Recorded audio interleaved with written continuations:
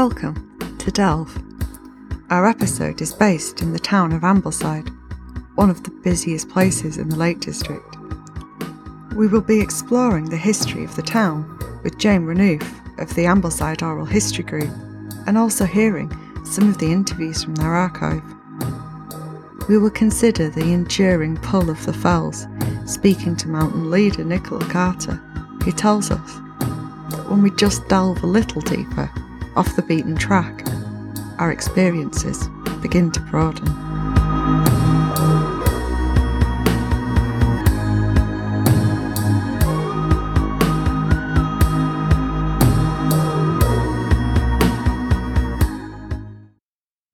The raven flew above the screes, above the rocks, where the bare bones of the mountain broke through the skin, and rain trickled to the black tarn, and lichen grew like gangrene on the splintered knuckles.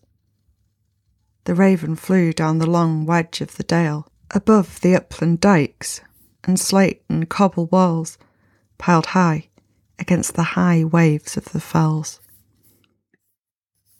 Ambleside bustles with people, outdoor shops and cafes. It's hard to imagine it ever having been anything else.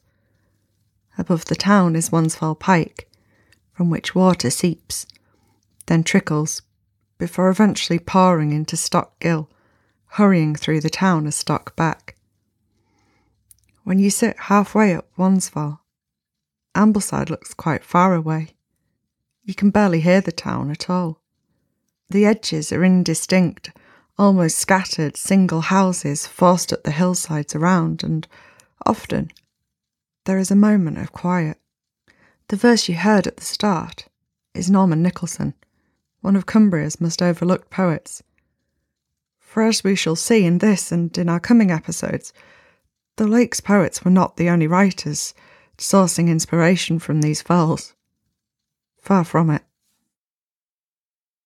Ambleside has evidence of ancient history, not just Roman occupation, but Bronze Age.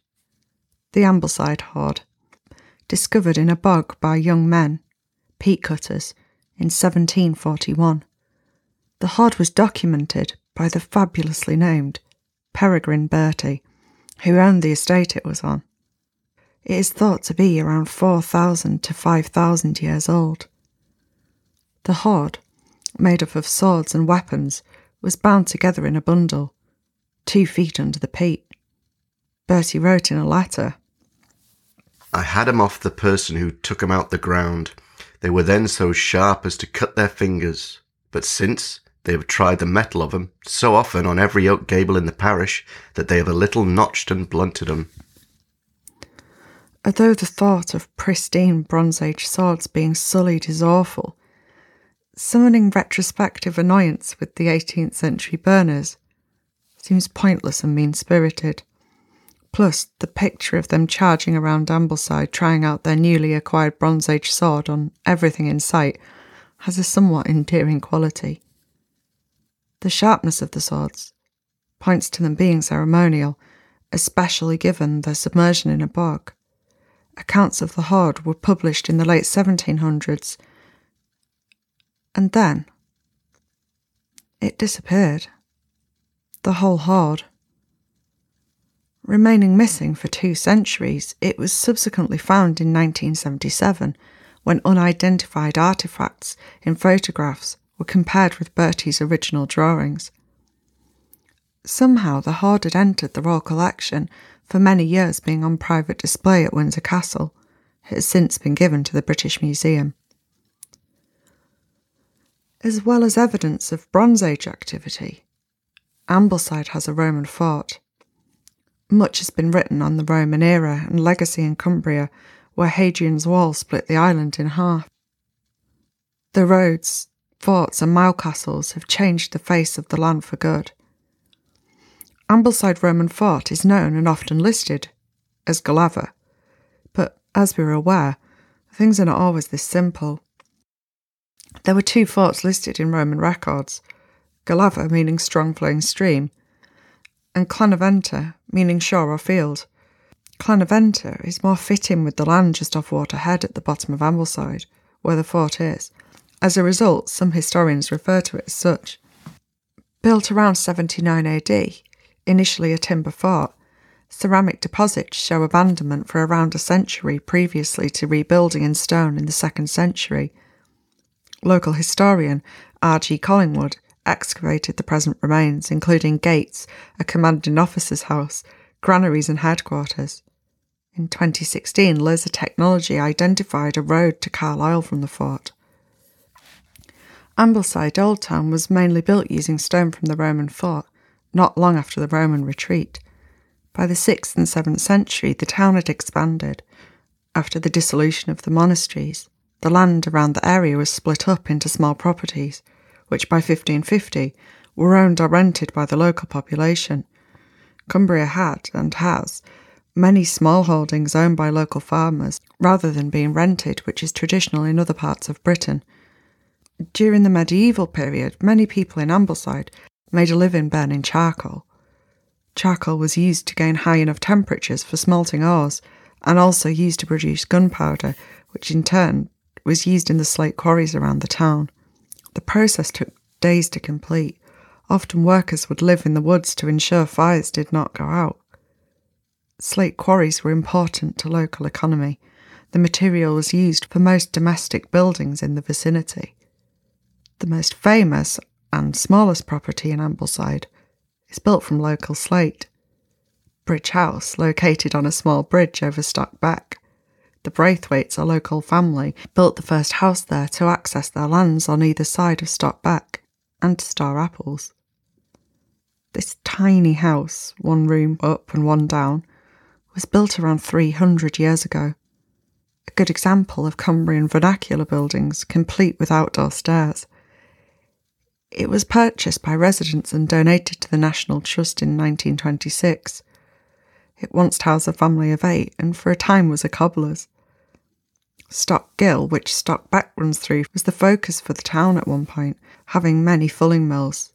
Ambleside was, like Grasmere, a place where wool was produced. Only Ambleside had the means to function as an industrial centre.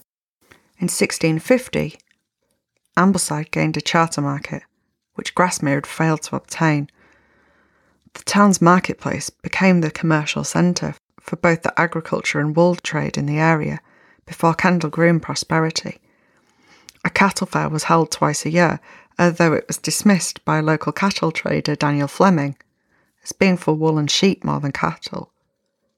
The fair still exists in a reduced format held at the auction mart near Kendal in September, still called the Ambleside Fair, despite the location.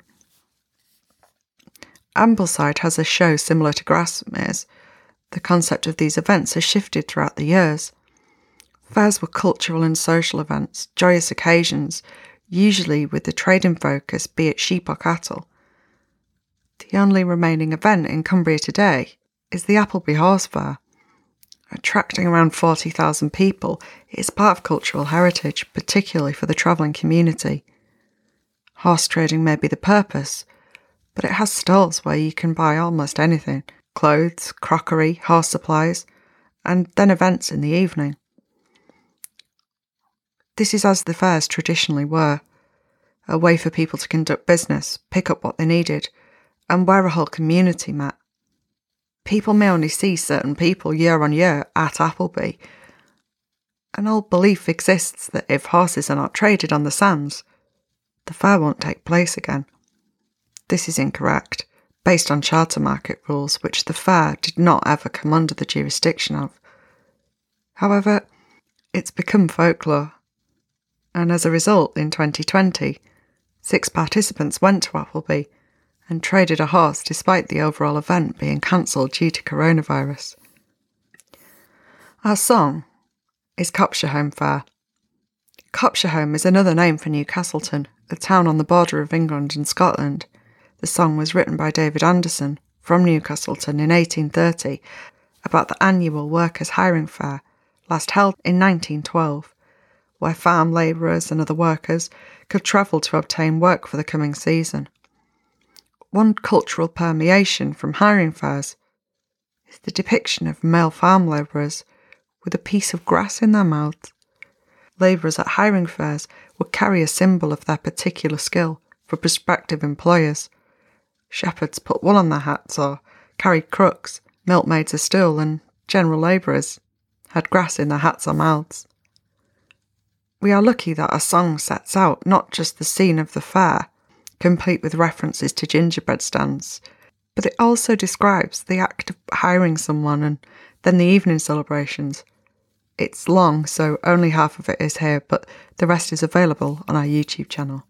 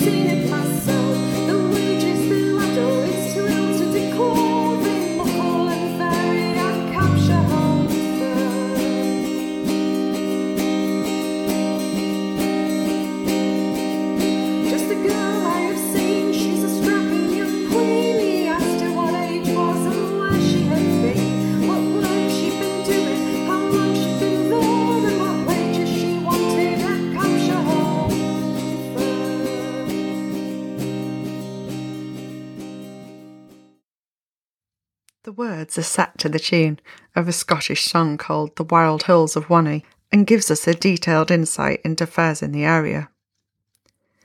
In the 19th and early 20th century, many residents in Ambleside were prominent writers.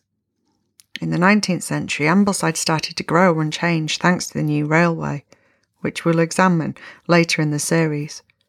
People started to move up from southern Britain. The movement of the middle and upper classes to Ambleside included a large number of high-profile thinkers. In that vein, Ambleside benefited from three notable figures, all born elsewhere but settled in Ambleside. Charlotte Mason, a progressive educationalist inspired by John Ruskin, Mary Louise Armitt, a polymath, and Harriet Martineau, a political commentator, cited as the first female sociologist. Mary Armitt was a strong figure in the Ambleside community. At school, she studied music and natural history before graduating from the Mechanics' Institute in Manchester, a forerunner of UMIST, the University of Manchester's Institute of Science and Technology. With an inheritance, Mary and her sisters established a school in Eccles. They were teenagers. The eldest pupil was 14, a year younger than Mary. In Cumbria, she wrote extensively on local history, which was used to research earlier episodes of this series. Armitt funded a library in 1909, incorporating the Ambleside Book Trust and an earlier library founded by John Ruskin. The current library was opened by Canon Rawnsley in 1912 after her death. William Heelis, Beatrix Potter's husband, served on the committee. The library houses an extensive collection of local writers, including Potter, as well as the Fell and Rock Climbing Society's collection. Charlotte Mason was a founding member, and the current library sits in the grounds of the teaching college she established, now part of the University of Cumbria. Harriet Martineau settled in Ambleside in 1845. living there until her death in 1876. Partially deaf from childhood, she spent 6 years of her adult life incapacitated with a uterine tumour, shaping her perception of the female experience. Writing Life in the Sick Room, an exploration of how patients can use illness to reflect and progress, she promoted patients being in full control of their space.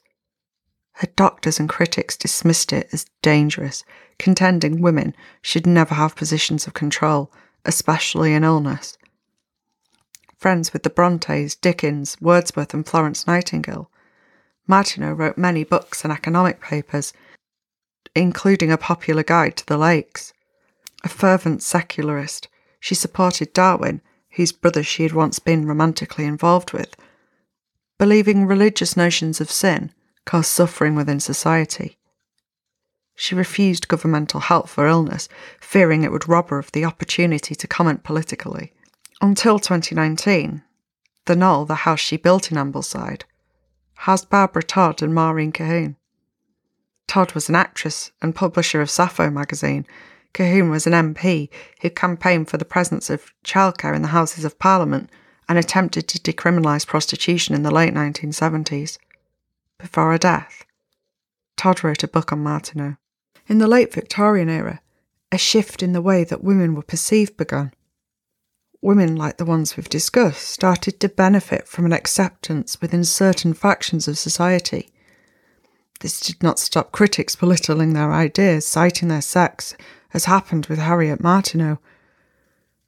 But this change only related to women who could essentially prove themselves, who were academically gifted and rich enough to have access to schooling, enabling them to write books or participate in academic discussions. This shift did not impact the lower classes in the same way. The women we have looked at here were aware of that and were all interested in social reform. Harriet Martineau was committed to improving things for ordinary people in Ambleside. She created there the first building society in the north of England, the Windermere Benefit Building Society, in part to fund housing. Though this was not wholly successful, the housing association she founded is still running today. She ran her own farm and frequently lectured to people in Ambleside, particularly concerned with the education of women throughout her life. These women who did not benefit from education, those in the lower classes, had a very different experience. In Ambleside, with fabric production dwindling, roles for women in industry had tapered off. But the bigger houses, built by those relocating, meant that going into service became an available option for women, and one that was a way to help bring in some small amount of money to the family. In Ambleside, local women's lives became intertwined with the female thinkers that we have discussed.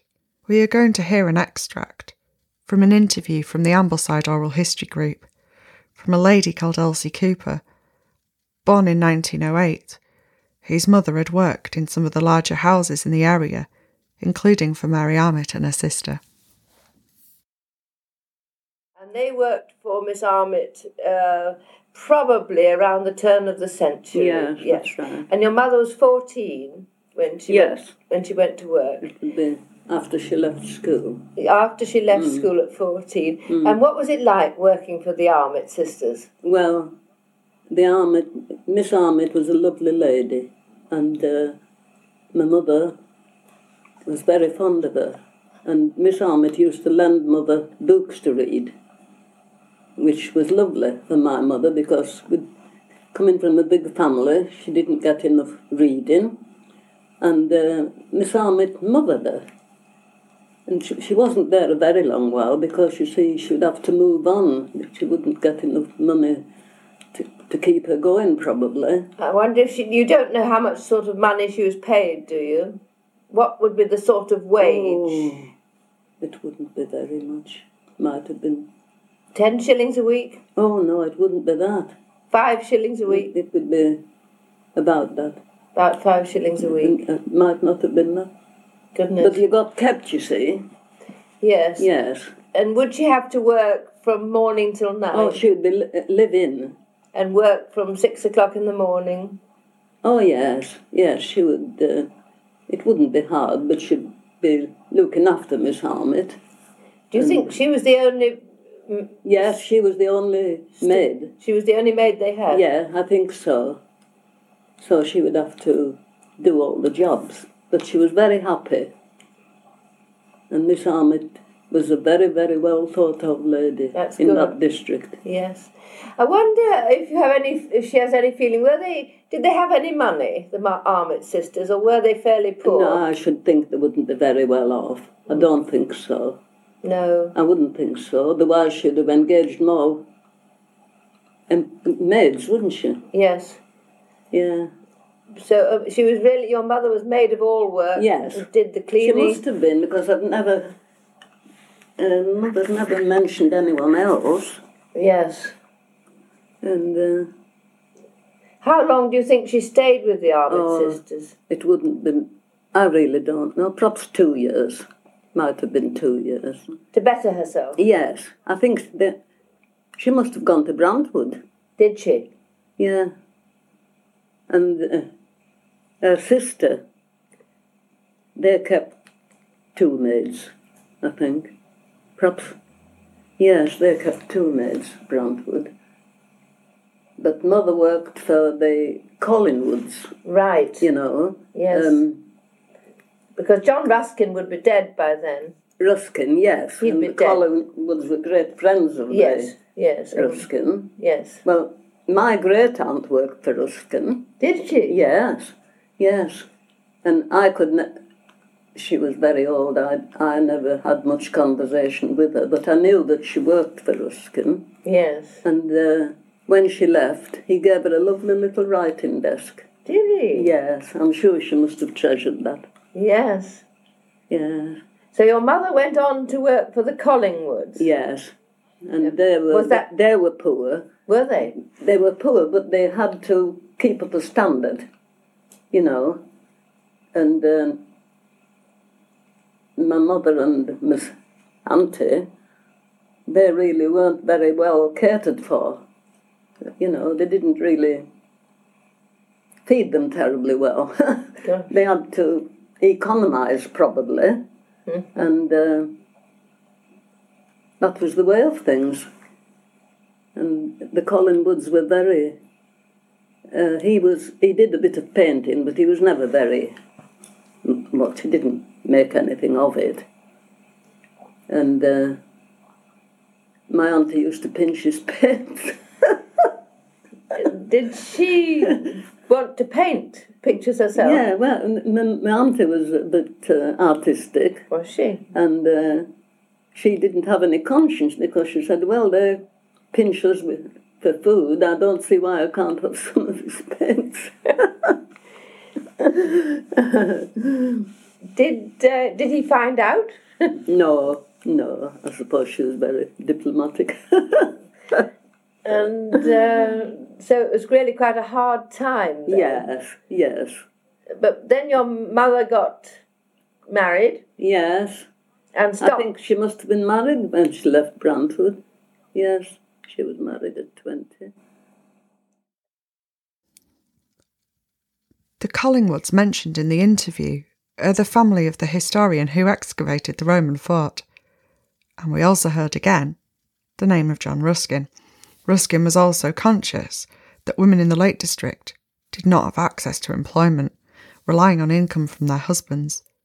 He wanted to revive cottage industry, particularly linen production, as well as fabric from wool. In the late 17th to early 18th century, flax and hemp were grown in the Lake District to make a linen called hardensark. Sark is from the Old Norse for shirt, but this would have been an outer garment, slightly water resistant. Ruskin believed women should make their own pin money, the name given for money used for hairpins and personal effects. In 1883, he and friend Albert Fleming started to try and revive linen material making, focusing on Skelworth Bridge between Ambleside and Langdale. The local story is that they couldn't find a working spinning wheel to demonstrate on and had to import one from the Isle of Man, and only one of the older ladies could remember how to spin when it arrived. Ruskin brought lace patterns from Italy for the women to use, and Fleming bought a loom and wool at Kendal. Ruskin wrote to friends to promote the lace. Ruskin lace techniques are still taught today. Due to its development, it is different to other laces because none of the women involved in the initial pieces were skilled. They invented techniques to emulate patterns. What they produced was something different. Neither the lace nor the Embroiders Guild accepted Ruskin lace, each claiming their methods belonged to the other technique. There are many superstitions and folklore related to clothes and cleaning, often tied into distinct calendar events such as it being unlucky to wash clothes on New Year's Day.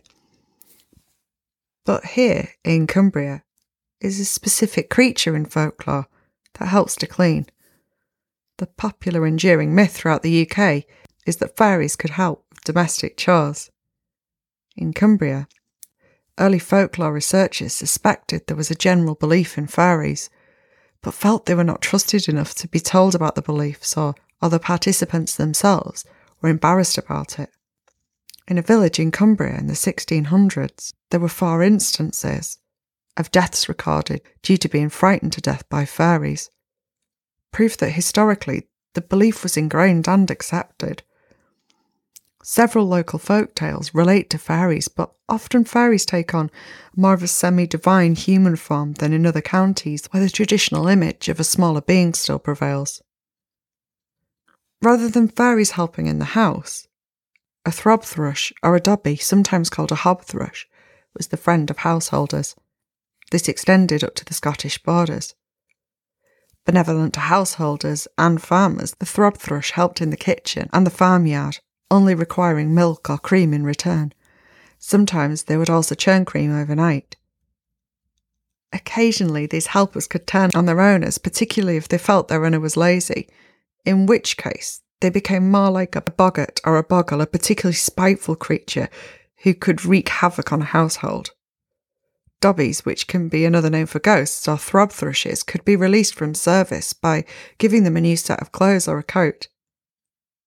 For anyone that noted, the name Dobby is the same as a Harry Potter character, who is a house elf in the books, and house elves can be released by the same mechanism of giving them clothes, obviously inspired by the Cumbrian Dobby. Folklore is passed through oral traditions, something we have been exploring throughout the series. We are now going to speak Jane Renouf of the Ambleside Oral History Group, who will explain to us why the Oral History Group was started and what they have achieved. The group was started in 1976 by Cynthia Thompson, and Cynthia was the librarian in charge at Ambleside Library. She recognised the fact that in all the valleys around her, old customs and traditions and jobs were gradually disappearing, and the whole area was changing. The influence of mass media, television, foreign travel, more people had cars, and things was changing so quickly that she felt that it was important to record the memories of the very oldest people and what they could remember before it was lost forever. And it really started in a very simple way with a couple of reel-to-reel tape recorders. And right from the beginning, we transcribed everything into written documents that we recorded. And we just wanted to capture the importance of capturing those memories before they were gone, of life how it used to be. As we interviewed, we started with the oldest people first. And we gradually, over the years and the generations, we built up what has become an extraordinary detailed social history. It's probably one of the most detailed social histories in any rural area in Britain, actually, because we started oral history before a lot of people had even heard of it. As the years went by for us, we started off with, as I said, with our oldest people in the early 1900s, and then it was the 1920s, and then the 1930s. Quite an honour. You know, when you interview somebody, you don't just go into their houses to interview them. You go into their minds, you go into their souls, you go into their memories and their hearts. And you have to tread with care and not trample. You've got to be always respectful of those memories. We don't talk on the tapes. There's very little of us on the recordings, because when we interview, if you ask somebody to tell you about something, they will. if you ask lots of leading questions and then you agree with them, oh, that happened to me, oh, I know what you mean. We don't want that. We want them to tell us. So we're quite silent. So you use your face to express what your feelings are. That rapport, the empathy that you build up has got to be through facial expression without having to say anything or interrupt, or just a nod to say that you're listening is all that it takes. And gradually our interviewers get better and better at it, so that there's as little of us and as much of our interviewees. Jane talks about what techniques they use to get the details of people's lives. And to do that, we ask them lots of everyday questions about their lives, like what they ate, how they did their shopping, who made their clothes. And the oldest people that we interviewed in their 90s gave us first-hand memories of the lakes and the Lake District and this area from sort of 1870s, 1880s onwards. For example, we might say to somebody, did you go to church on Sunday? And the answer might be yes. So that's a stock reply. But if I said to them, tell me, what did you do on Sunday? Well, first of all, we polished all the boots, and then my mother made the bread, and we eventually went to, it's the way that you do it sometimes to invite people to tell you small details about their lives. I think I did the first interview in January 1977 with a lady who was 99 years old at the time, and I was absolutely hooked right from the beginning. Jane explained how the resources become a valuable asset to historians. A group of social historians came across us and found that we had some fascinating details about how country people were sustained during the First World War in the way of food. Where did they get their food from? The men were away at the front, the women were helping on the farms, that sort of thing, what people ate. And they were absolutely delighted to find this little treasure. And since then, we work quite frequently with social historians from various universities who just stumble across us and find that we've got a treasure trove of memories. Jane talks about the evacuees to the lakes during the Second World War and the impact of that on the local community.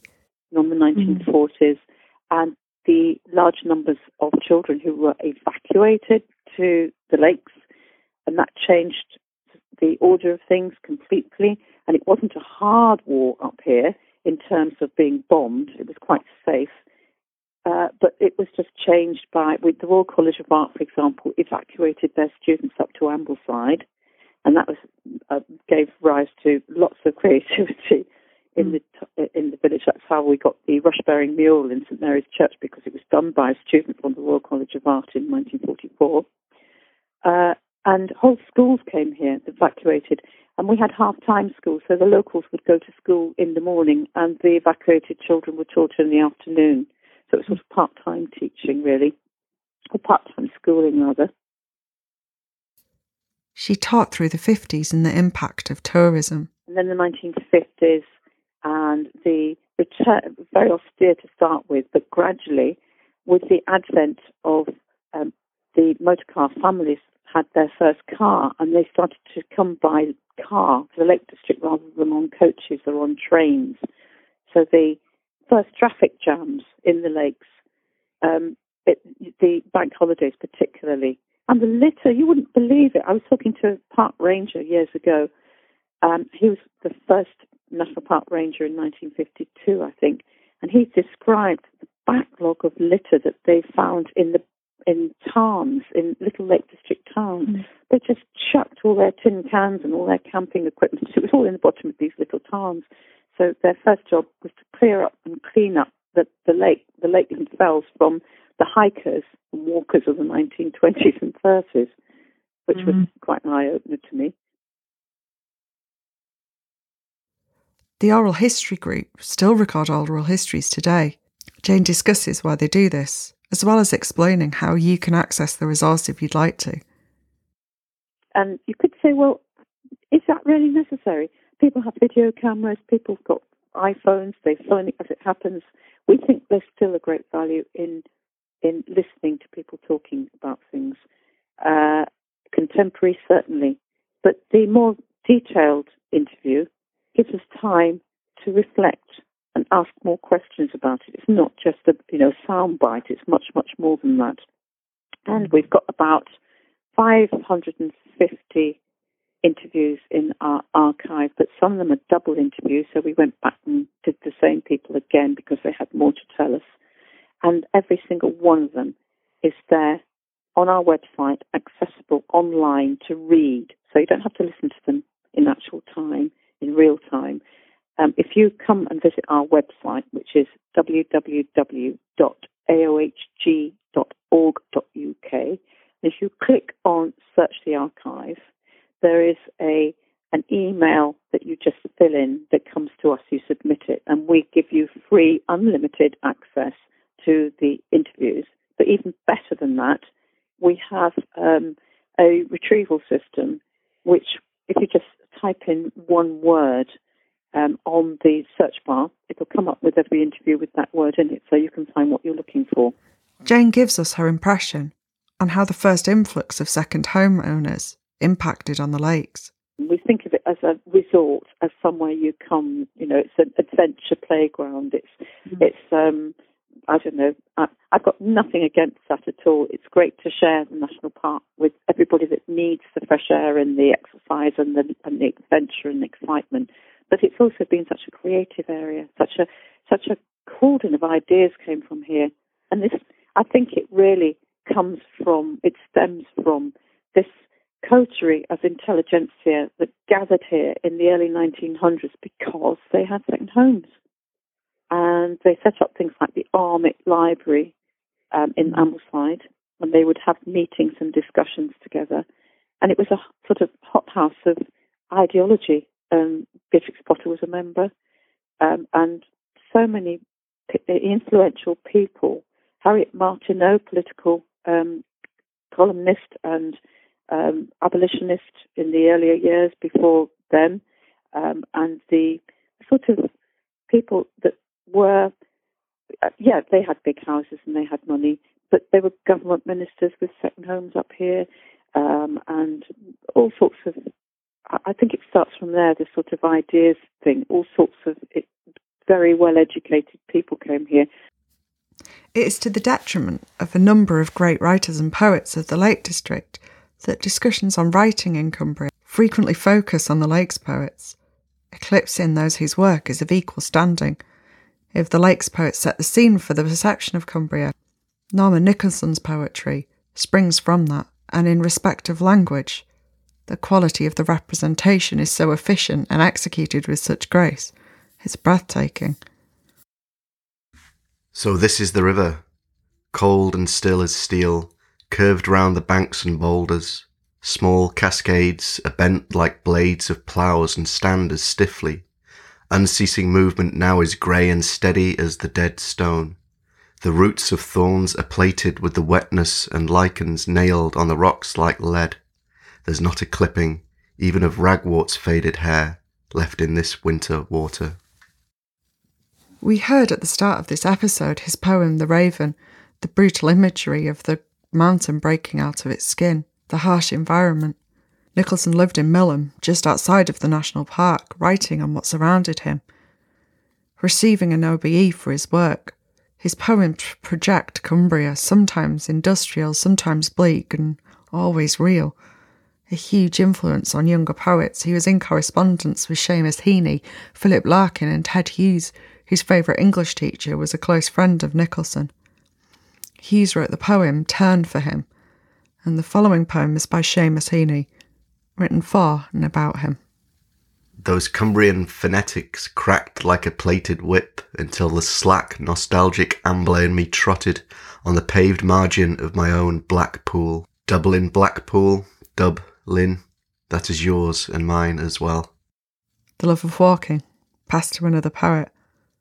At several points in this series, we've discussed walking the landscape, but only touched on the subject of it as a sport, of mountaineering. We are going to listen, thanks to the Ambleside Oral History Group, to the voice of William Heaton Cooper, the landscape artist who we looked at in episode 2. You may recall that he was president of the Fell and Rock Climbers Society. Then we got onto this at the end of this tiny little pulpit, and I started to go up, and I got so far and came across an overhang, and so I came down, and Gordon Osmondson had a go, and he couldn't do it, and he couldn't get down. So this girl sat on my feet, and I sort of lay out over space and fielded him as he dropped. And eventually we did one of the Gimmer climbs, which was quite an effort. We'd never done anything before, and they were so anxious about each other that day that in the evening he proposed to her and was accepted. That was the climax of the... Is that the Brigadier Osmondson? Yes, that's it. Yes. He's still one of my best friends, both of them. You were only 17 then, were you? I must have been about 17 or 18, I suppose. How long have you been climbing then? And I'd never been on a rope. Because my parents definitely forbade me to go. They wouldn't let it. It was entirely wrong, because if I'd only started in the right way, I wouldn't have done such a silly thing. Actually, we did this climb on Gimmer, and then went over to Paviark and up Rake-End Chimney, which is a VD, I think. And that seemed like walking along a road after Gimmer. But after that, we did quite a lot of climbing together for many years. He became so keen that he was in the survey of India, and they gave him any new peak that was climbed, like Nanda Devi, he had to go and survey it. So he had a lot of Himalayan experience. When I go with him over to see Chris Bonington, they always get onto these peaks and swap photographs. They know quite a lot of the same country, of course. That must have been very interesting, being the first one to survey. It must have been very interesting being the first one to survey. Yes, Nanda Devi. Actually, Gordon took Sherpas with him to survey the peak, while Tillman and Shipton were climbing the mountain. And one of the Sherpas on the way down got ill, and so Gordon carried him on his back part of the way down and let him share his tent. And this Sherpa's name was Sherpa Tenzing. It's his first expedition. So Tenzing has never forgotten this. He wrote a book called Man of Everest, remember that? And he mentions that the first Englishman he met was Major Osmondson. So he had an idea of Englishmen based on Gordon. When Tenzing came to stay with John Hunt in Henley, we said to Gordon, why don't you ring him up? And Gordon said, oh, I don't think he'd remember me. So he rang up, and Tenzing said, oh, you must come at once.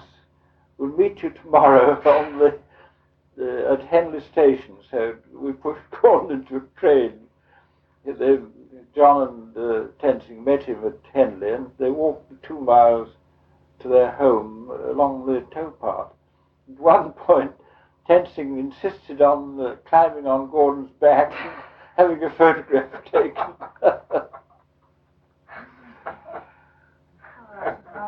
If you were not already familiar with Tenzing Norgay, he was Edmund Hillary's climbing partner, the first expedition to scale Everest. Without this rescue in early life, it's possible we would not know the name of either Norgay or Hillary, as there have been many failed attempts on the summit. Everest was also climbed by Chris Bonington, one of the people mentioned in the interview, and he was the lead in many important climbs. He lives in the Lake District, often using it to help train for challenging expeditions. The Lake District attracts some who, having seen pictures of fells or heard stories of expeditions, come to walk. Hiking there can seem less challenging than Scotland's climbs, but this is not necessarily the case. Mountain rescue teams are frequently called to situations of climbers in trouble or caused by the ill-prepared or parties who've set off in adverse weather. 2020 is the 50th anniversary of the Langdale and Ambleside Mountain Rescue. Based in Ambleside near Stockgill, their call-out log is testament to the dangers of the fells and being underprepared. For 2020, it includes a runner attempting the Fairfield Horseshoe in hostile weather, 6 mountain bikers, one the weather was bad but who chose to continue, and 2 men lost in darkness without a map. They had an app identifying their location as Bolivia. Many walkers are fixated on the prize, the goal of the summit. This extends to a practice known as mountain bagging, where there are attempts to climb all of the peaks in a range or those identified in a particular group. In the lakes, that experience is linked to the writer and walker, Alfred Wainwright. Wainwright identified groups of fells in his series of books on the ranges, which people still use to walk today. Getting to the top is part of the experience. Wainwright, while enjoying the summit, was also a believer in the experience of the climb. He writes in his book, The Western Fells, "The fleeting hour of life of those who love the hills is quickly spent, but the hills are eternal. Always there will be the lonely ridge, the dancing beck, the silent forest. Always there will be the exhilaration of the summits. These are for the seeking, and for those who seek and find while there is still time will be blessed, both in mind and body." The understated mental experience of the fells. Not the elation, relief and accomplishment of summits, but the range of experience that can be achieved from simply being in the fells is vast. Mountain leader Nicola Carter works taking groups up to the mountains in the lakes at climbing centres and has recently worked on the Harnisterveer Ferrata. She talks to us about her early experiences of walking the fells. I guess I was introduced to the fells like in the normal way that you would be as a young kid in Cumbria. So maybe family day trips and residential experiences with school. My dad would have been really, really excited. Get up really early and get us all okay to get us all together and to get a really great early start so he could go and climb up whatever fell he'd sort of set his sights on. And I just remember that flap being quite hard work. And then the drive up there would be really an erratic sort of drive. So it's just like, and the roads up there are quite twisty anyway, and he kind of drove quite quickly and then would slow down for corners. So I'd end up feeling really travel sick in the back of the car. And I'd be like looking out of the window at this landscape going past, and I would just be thinking, wow, it looks really bleak, it looks really grey, because it seemed always to be really overcast days that we would go there. Nick also chatted about the point in her life where these early experiences shifted. And I suddenly realised that it was a beautiful place. Kind of woke up and was like, oh, okay, I'm going to drive my car to the Lake District and then do a fell. So I started fell walking, taking that decision myself for what was the important thing, but also just seeing the fells in complete contrast to this 15 years of just being away from any kind of imagined wild landscape, living a really safe life, I think. One where it was completely monotonous and grey, really. And then the contrast for what I saw of the Lake District as an adult, it seemed very green and blue and wild. And even though it's a completely managed landscape, to my eyes at that point, it seemed really wild and untamed, and it seemed like somewhere that I could go test my physical limits, test my mental limits, and that wasn't something that I'd been doing really at all in the city. It was all very tame. 6 or 7 years ago, I guess, I've gotten completely addicted to the mountain environment. Being in the mountains made me think oh, am I fit enough to be here? Am I strong enough to be here? Can I confidently navigate myself off this hillside? Can I definitely be confident in my own risk assessment or decision making to be able to go up this steep ground?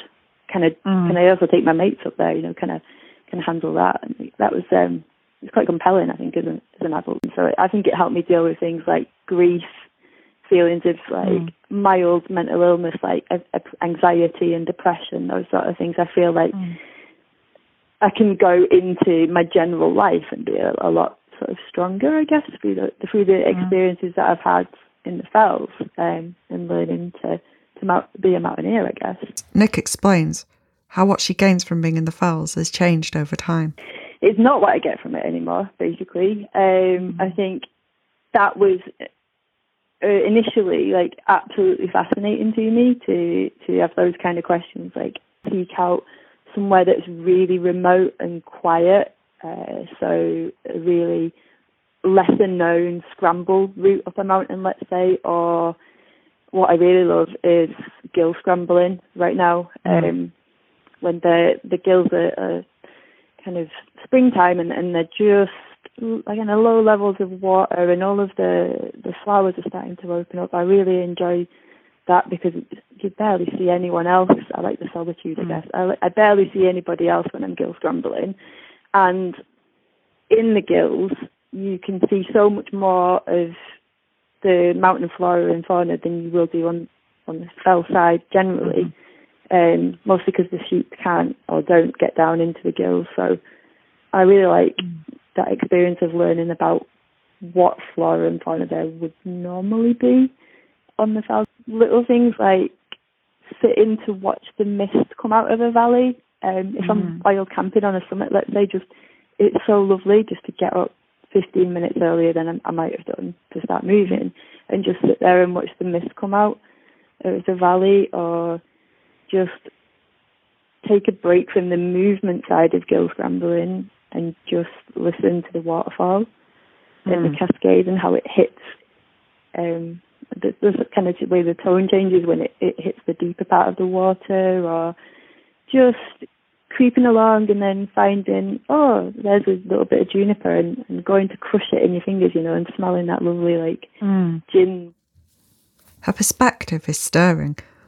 Links with the mental experience of being in the fells is not discussed in the same way that the exhilaration of climbing to the top is. In Cumbria, due to the terrain, it is not just people that can struggle with the sense. From the main road at Ambleside, you can get onto a road named The Struggle, which takes you, eventually, onto the Kirkstone Pass. Named after the Kirkstone that stands, suggested to look like a church steeple. The Kirkstone Pass is nearly 1,500 feet at its highest point. And it is here that we find our folktale. Ruth Ray needed to get from Patterdale to Ambleside. She had had word her father was poorly. She had to make the journey over Kirkstone Pass, and she saw that day was cold. She wrapped her baby up, not just in her usual blankets, but adding more. She set off in the frosty air and began the climb up.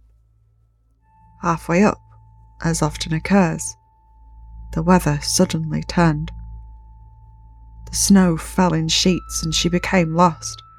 Her husband waited us home as long as he could, but when it became clear she was not coming back, he followed the pass up, looking everywhere for her. The weather got worse and worse, and after a time her husband also became lost himself. He staggered around the route near St. Raven's Edge, searching through the blizzard. A sheepdog appeared, which led him safely back to his farmhouse. In the morning, the weather had calmed and Ruth's husband, the farmer, and the dog set off to look for Ruth and her baby. In the distance, the dog barked. They had found them. Getting closer, it became obvious that Ruth was dead. But thanks to her careful wrapping, and by chance, her baby survived. In the years following, many travellers reported seeing a woman walking in the pass, who warned them they were not wrapped up warm enough. It is said she also haunts the Kirkstone Inn halfway up the pass.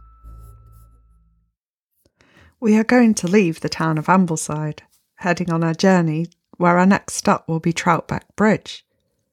Far less famous than the other villages so far, we now know well, of course, that the smallest places can hold the most substantial of stories, and in the case of Troutbeck Bridge, this couldn't be more accurate. will be rejoined by Jane Renerve, and also speak again to Sue Allen. We will end with the words of another mountaineer who, like Nicola, saw and felt the value of the quiet, contemplative experience over the mountain as an opponent to be triumphed. Nan Shepherd.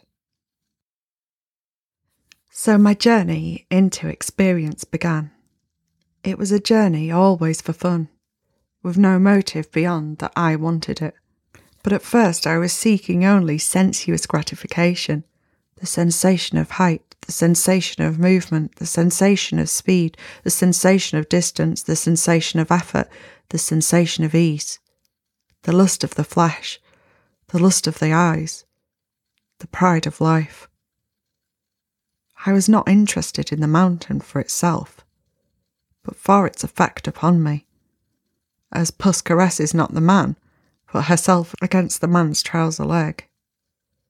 But as I grew older, and less self-sufficient, I began to discover the mountain in itself. Everything became good to me.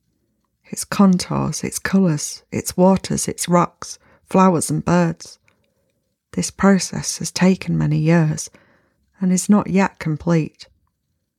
Knowing another is endless, and I have discovered that man's experience of them enlarges rock, flower, bird. The thing to be known grows with the knowing.